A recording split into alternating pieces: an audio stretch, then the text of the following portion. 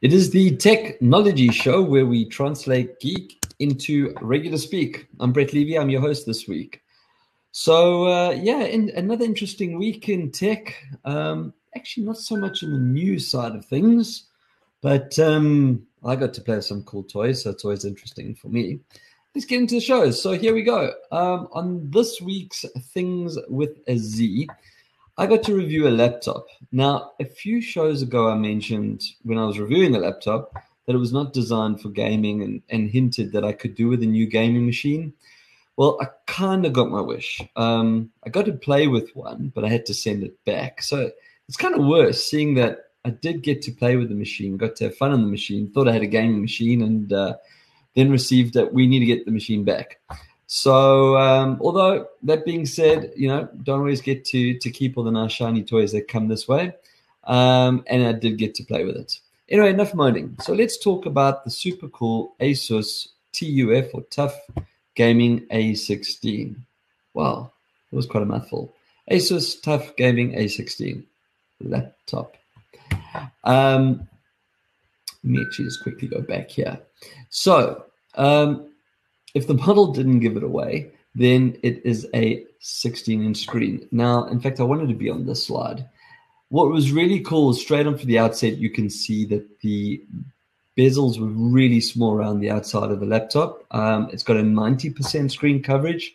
For those of you listening that are not actually watching the show and maybe don't know, which I find surprising in this day and age, but when you measure the inches of a machine or a screen rather, you measure from the diagonal. So it's the bottom left corner to the top right, or I suppose you could be technical, top left corner down to bottom right. But the fact that it has a 90% coverage, that just gives you the size of the screen. You do get some shortcuts where you can put some really thick bezels in them around all the way around, which actually reduces your real estate, right? And if you're looking at the cell phones, as the years progress, these bezels get less and less and less. So it makes sense that a gaming laptop where screen and screen property and space is important, that you try and give as much as you can. So 16 inches with a 90% coverage, super clear, 240 hertz refresh rate, which means there was no tearing when playing. Now, I played Counter-Strike Go. Kay took it for a spin on Valorant, and he didn't find any issues with it either, with the refresh rate. Now, some smarts went into the processor too. So we'll talk about what the spec was of the machine I had and what it can get spec to. But it's an AMD. Well, let's just talk about it now. So it's an AMD, it's a Ryzen, and it's got the Radeon GPU. But AMD's got a protocol called SmartShift RSR. Now, that allows the GPU to render a frame at a lower resolution and then upscale the frame with integrated graphics for an improved rate. So basically, if we translate geek into regular speak, the GPU, graphics processing unit, uses two parts. So one renders the frames and images at a lower resolution and not sacrificing speed, which is the tearing I was talking about. If I haven't explained tearing before, tearing is when you, especially in a shooter, when you're moving from left to right, if your screen tears, it like gets these lines because the refresh rate is not keeping up with the actual movement. And that's a no-no when you're playing. So there was no tearing. So back to what it is. So basically, the one part renders the frame image at a lower resolution, so no speed loss, but the other then adds details. So it's almost like after the fact. So you've got the frame, seeing what you need to see, and while that frame's there, all the added information is put on there. So things like backgrounds and that, which don't need to be high definition, would then appear to be high definition microseconds after the fact. So that's very cool. I don't know if NVIDIA has the same type of technology. I assume they do. I wasn't on an NVIDIA card or GPU. So yeah. Now, there's no loss when connected to an external monitor either. So that's quite important, right? Because although owning a laptop gives you the best of both worlds, you can take your machine with you wherever you go. But when you're at home or at an office that has a screen, or even if you're going to an event, you want to be able to play on a bigger screen. I have a 32-inch screen that I play on, or the gaming monitor that we have, I think, is actually 27 inches. No, it's 32 inches. 32 inches, but plugged in through the display port, close the lid, playing on the big screen, and yeah, same experience. Obviously, the screen itself needs to be a good screen if you want to see great graphics. We do have a good screen, so that wasn't an issue there. Now, the model that I played on has 8 gigs of DDR5 RAM. Most computers nowadays DDR3, DDR4.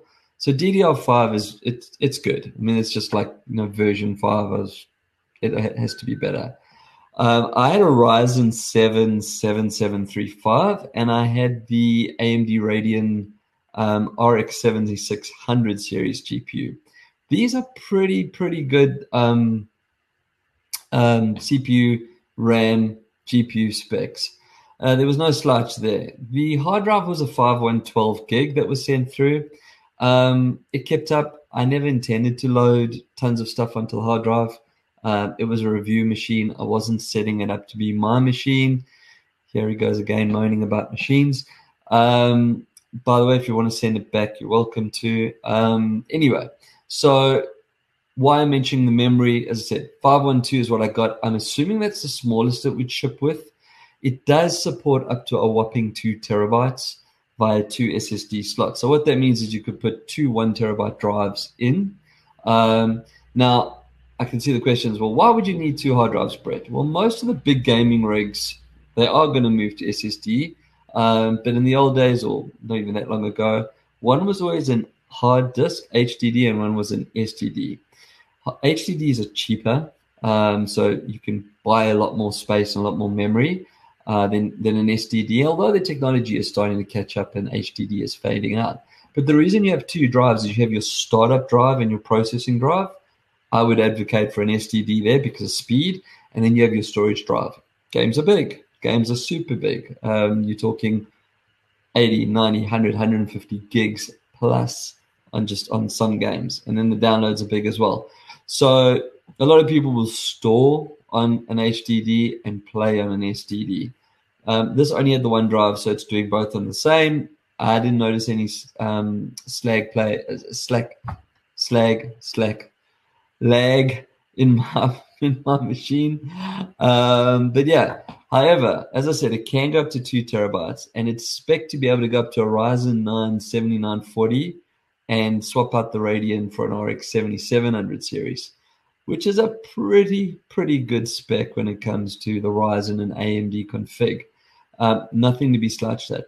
Obviously, there would be a considerable chunk of change, and I say this quite often when I talk about technology on the show. Buy what you need, not what you want. And there's 2 reasons for that. The first one's obviously the affordability of it, but the second one, tech does outdate. All tech has a lifespan. The manufacturers might say, oh, it's good for 1.5, maybe 2 years. You might get 4 years out of it. I think my MacBook's about 4 years old and still going strong. Gail, my wife, works off a MacBook that's probably like 10 years old. I wouldn't say it's going strong, but it's still going. The point that I'm making, though, is there is no way her 10-year-old Mac can process and manage the file sizes that we use in the modern world. So when you're going to spec a machine, buy it with what you can afford, obviously, but more important, buy with what you need. Do your homework. If you're not going to be rendering massive graphic files and using a machine to do graphic design or photo animation or things like that.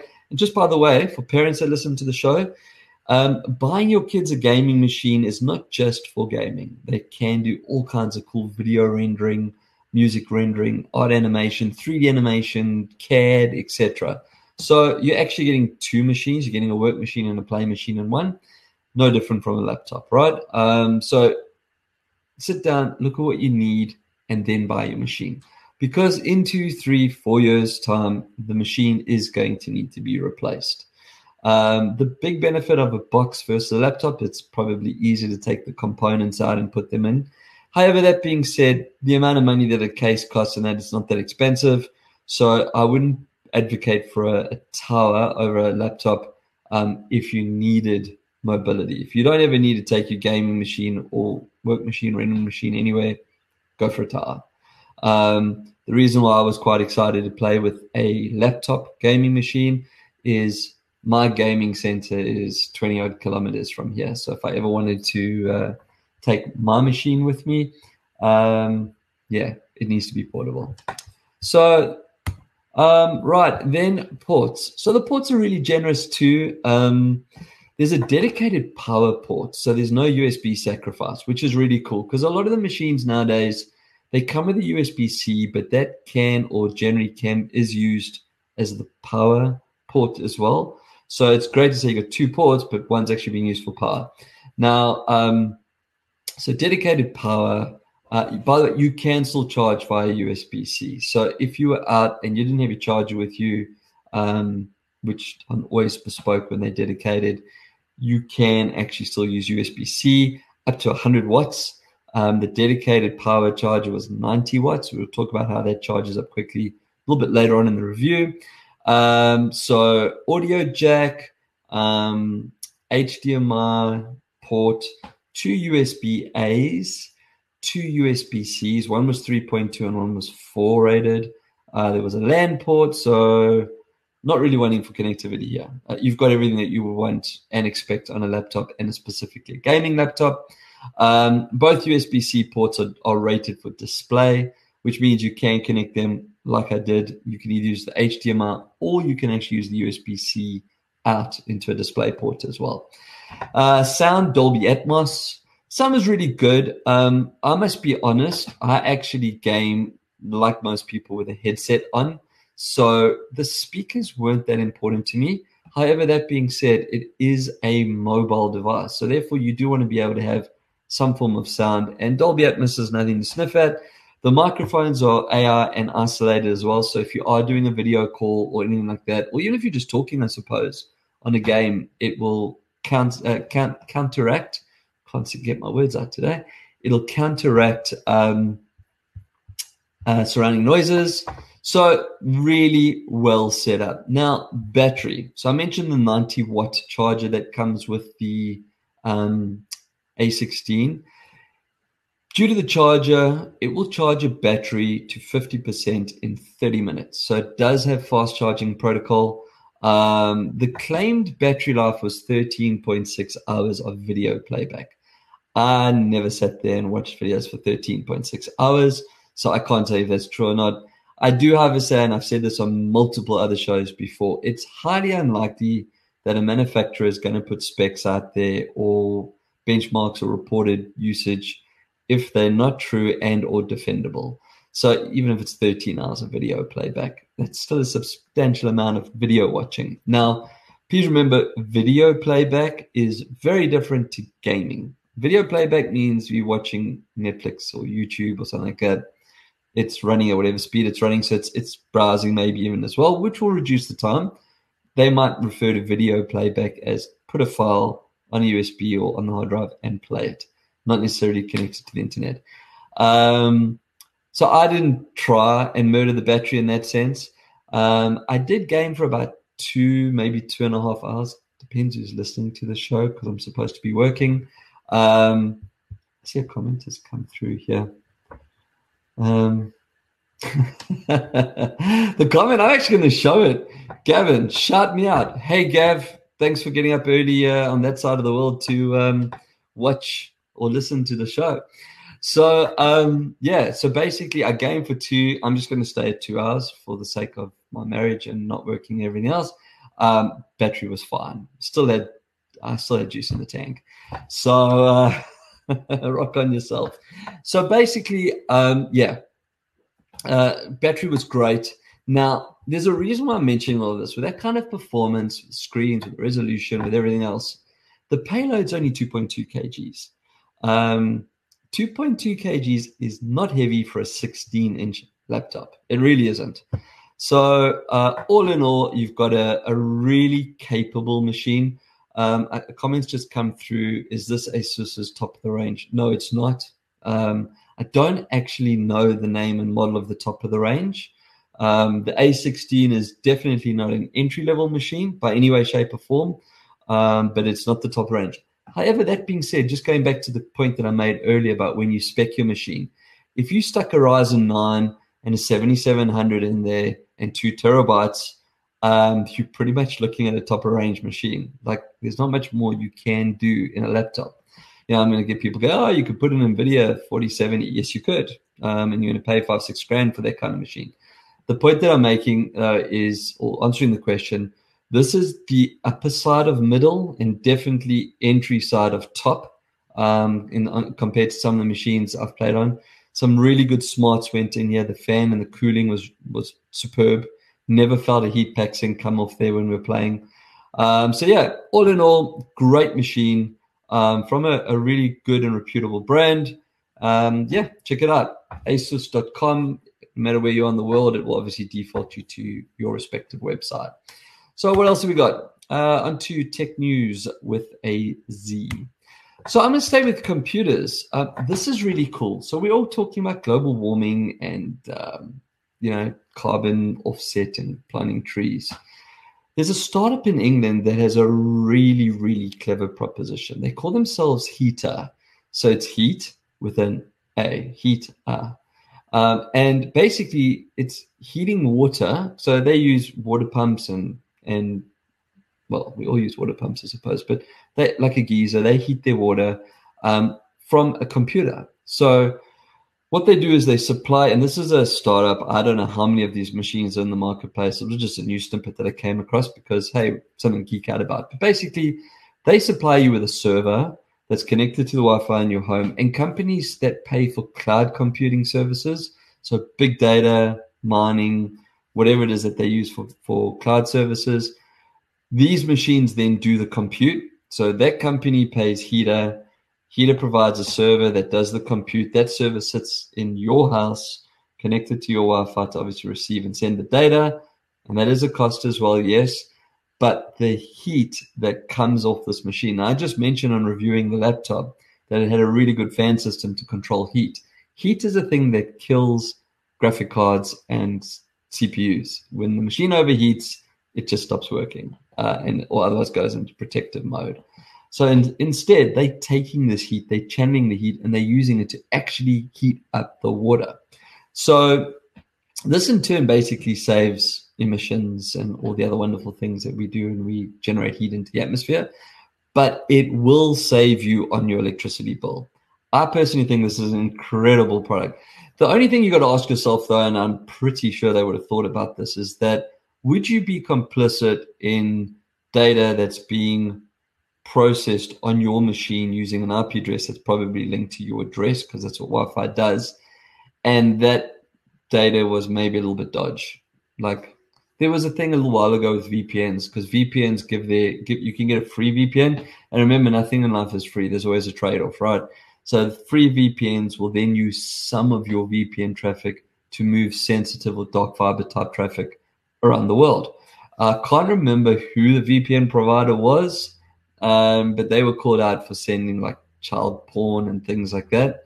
Now, I don't think anyone through the VPN network was held complicit because they're just providing the pipeway.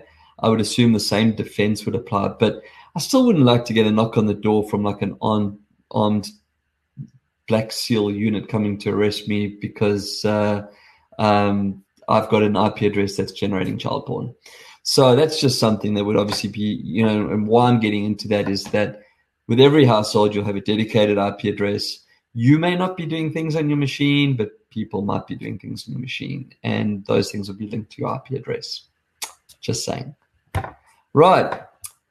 Speaking of VPNs, NordVPN has actually put out a statement about airport selfies, and they say that they pose risks when traveling. So one of the cybersecurity experts at NordVPN says that when passengers take a selfie that they're traveling and a pic of their boarding, and they hold like a pic of their boarding pass. Now, I must be honest, I've done this, right? I've put a picture up on my boarding pass showing the destination of where I'm going. I'm not sure if I covered all the information on there. The cybersecurity person in me is going to say I did, but I don't know. I just want to quickly change this banner because it's pinging up on me there. So, and yes, I do all the production on my show myself. Ding. So when you put a picture up of you holding your passport and or your boarding pass, you're kind of giving information away. And that's what they're saying is that, hackers can look at this via the social networks. They now know you're flying. They know where you're flying to because the airplane ticket says British Airways, and we're in Australia, which means we have to be going to London, and so on and so forth. And they can start doing all kinds of things. One, they could try to figure out where you live, knowing your house is probably empty.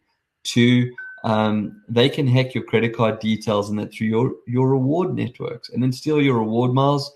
Or if they can't get in, maybe phone a travel agent or the airline itself. It was printed on the boarding pass, saying that it's you, saying that you are now in destination and that something's gone wrong. You need a rebook a flight, please. Can I help you? And you've got the credit card on file. And who knows, you might get away with it. So I think, although we get excited and we say, and I've definitely done this, Brett's traveling to Johannesburg from Sydney. I know I've done that, or vice versa.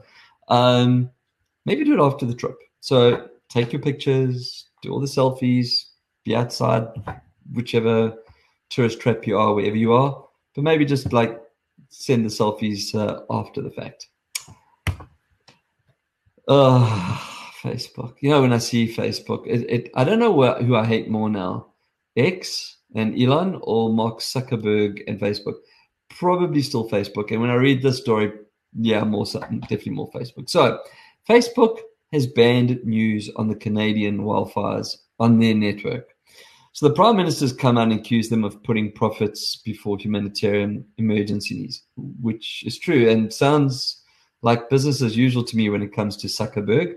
So if you don't know the backstory, right, Facebook was, and I think Google as well to a point, was basically told that if they don't pay local news companies for news, then they can't operate, kind of thing. So instead of paying local companies for news, or sharing profits rather, they just banned news from their platform.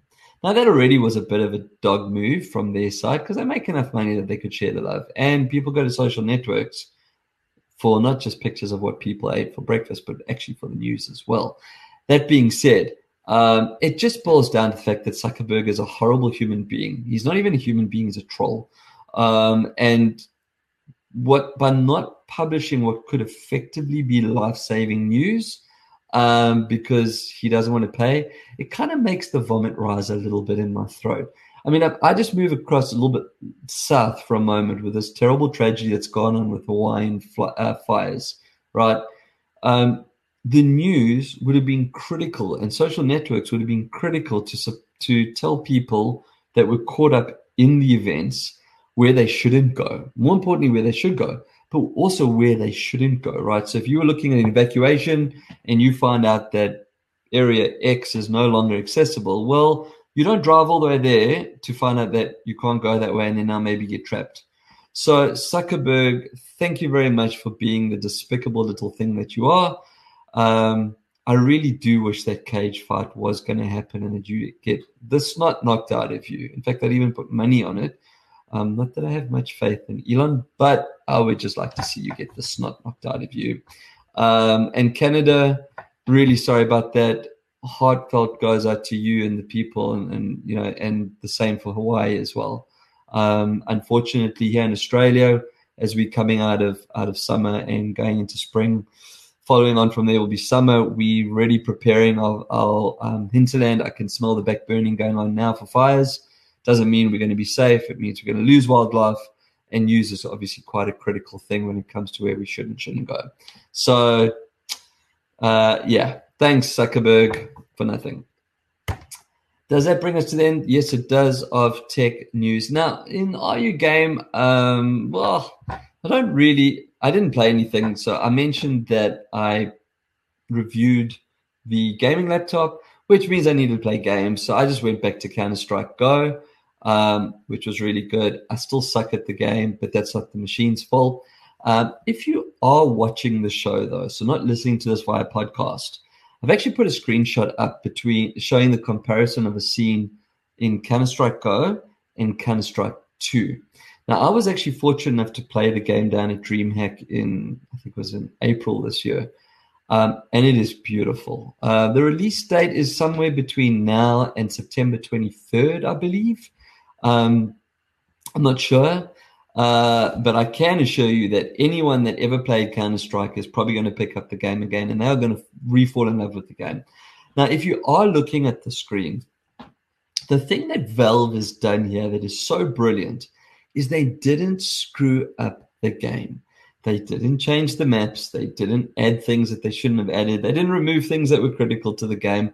They're not going to make us relearn everything we know about Counter-Strike Go. What they did do is they basically did what the television industry did from a TV that was in the 1970s to the TV that's now. They've just made it beautiful.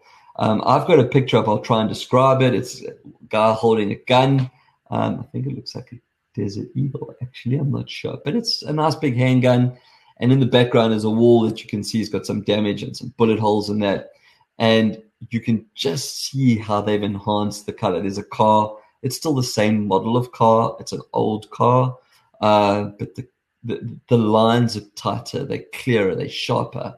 The gun's got more life to it. Even the glove that the agent has got on is just, it looks more leathery, more real and soft to the touch. So they've done a phenomenal job. And as I said, I got the privilege of playing this game down in DreamHack. There was a whole area dedicated to Counter-Strike 2, like a beta version. It moves smoother. It looks smoother. The smoke, when you detonate a smoke grenade and it just filters through the tunnel. It's an incredible game. So it'll be awesome if it comes up before the 23rd of September. But yeah, apparently between now and the 23rd of September. So thank you, Valve. Looking really forward to that. Yeah, I didn't get to play anything else. I was just playing that on the machine. And that takes us to Q&A. What have we got in Q&A? Let's have a quick look here. Oh, that's actually quite a cool. That's quite a cool one. So, hey, Brett, how do I delete duplicate photos on a Mac? I mean, we've talked about PC and PC gaming. I think it's only fair we talk about something Apple. So it's actually quite easy. I say that. I personally actually don't use photos on my Mac. I know how to answer this question, so I'm going to answer the question.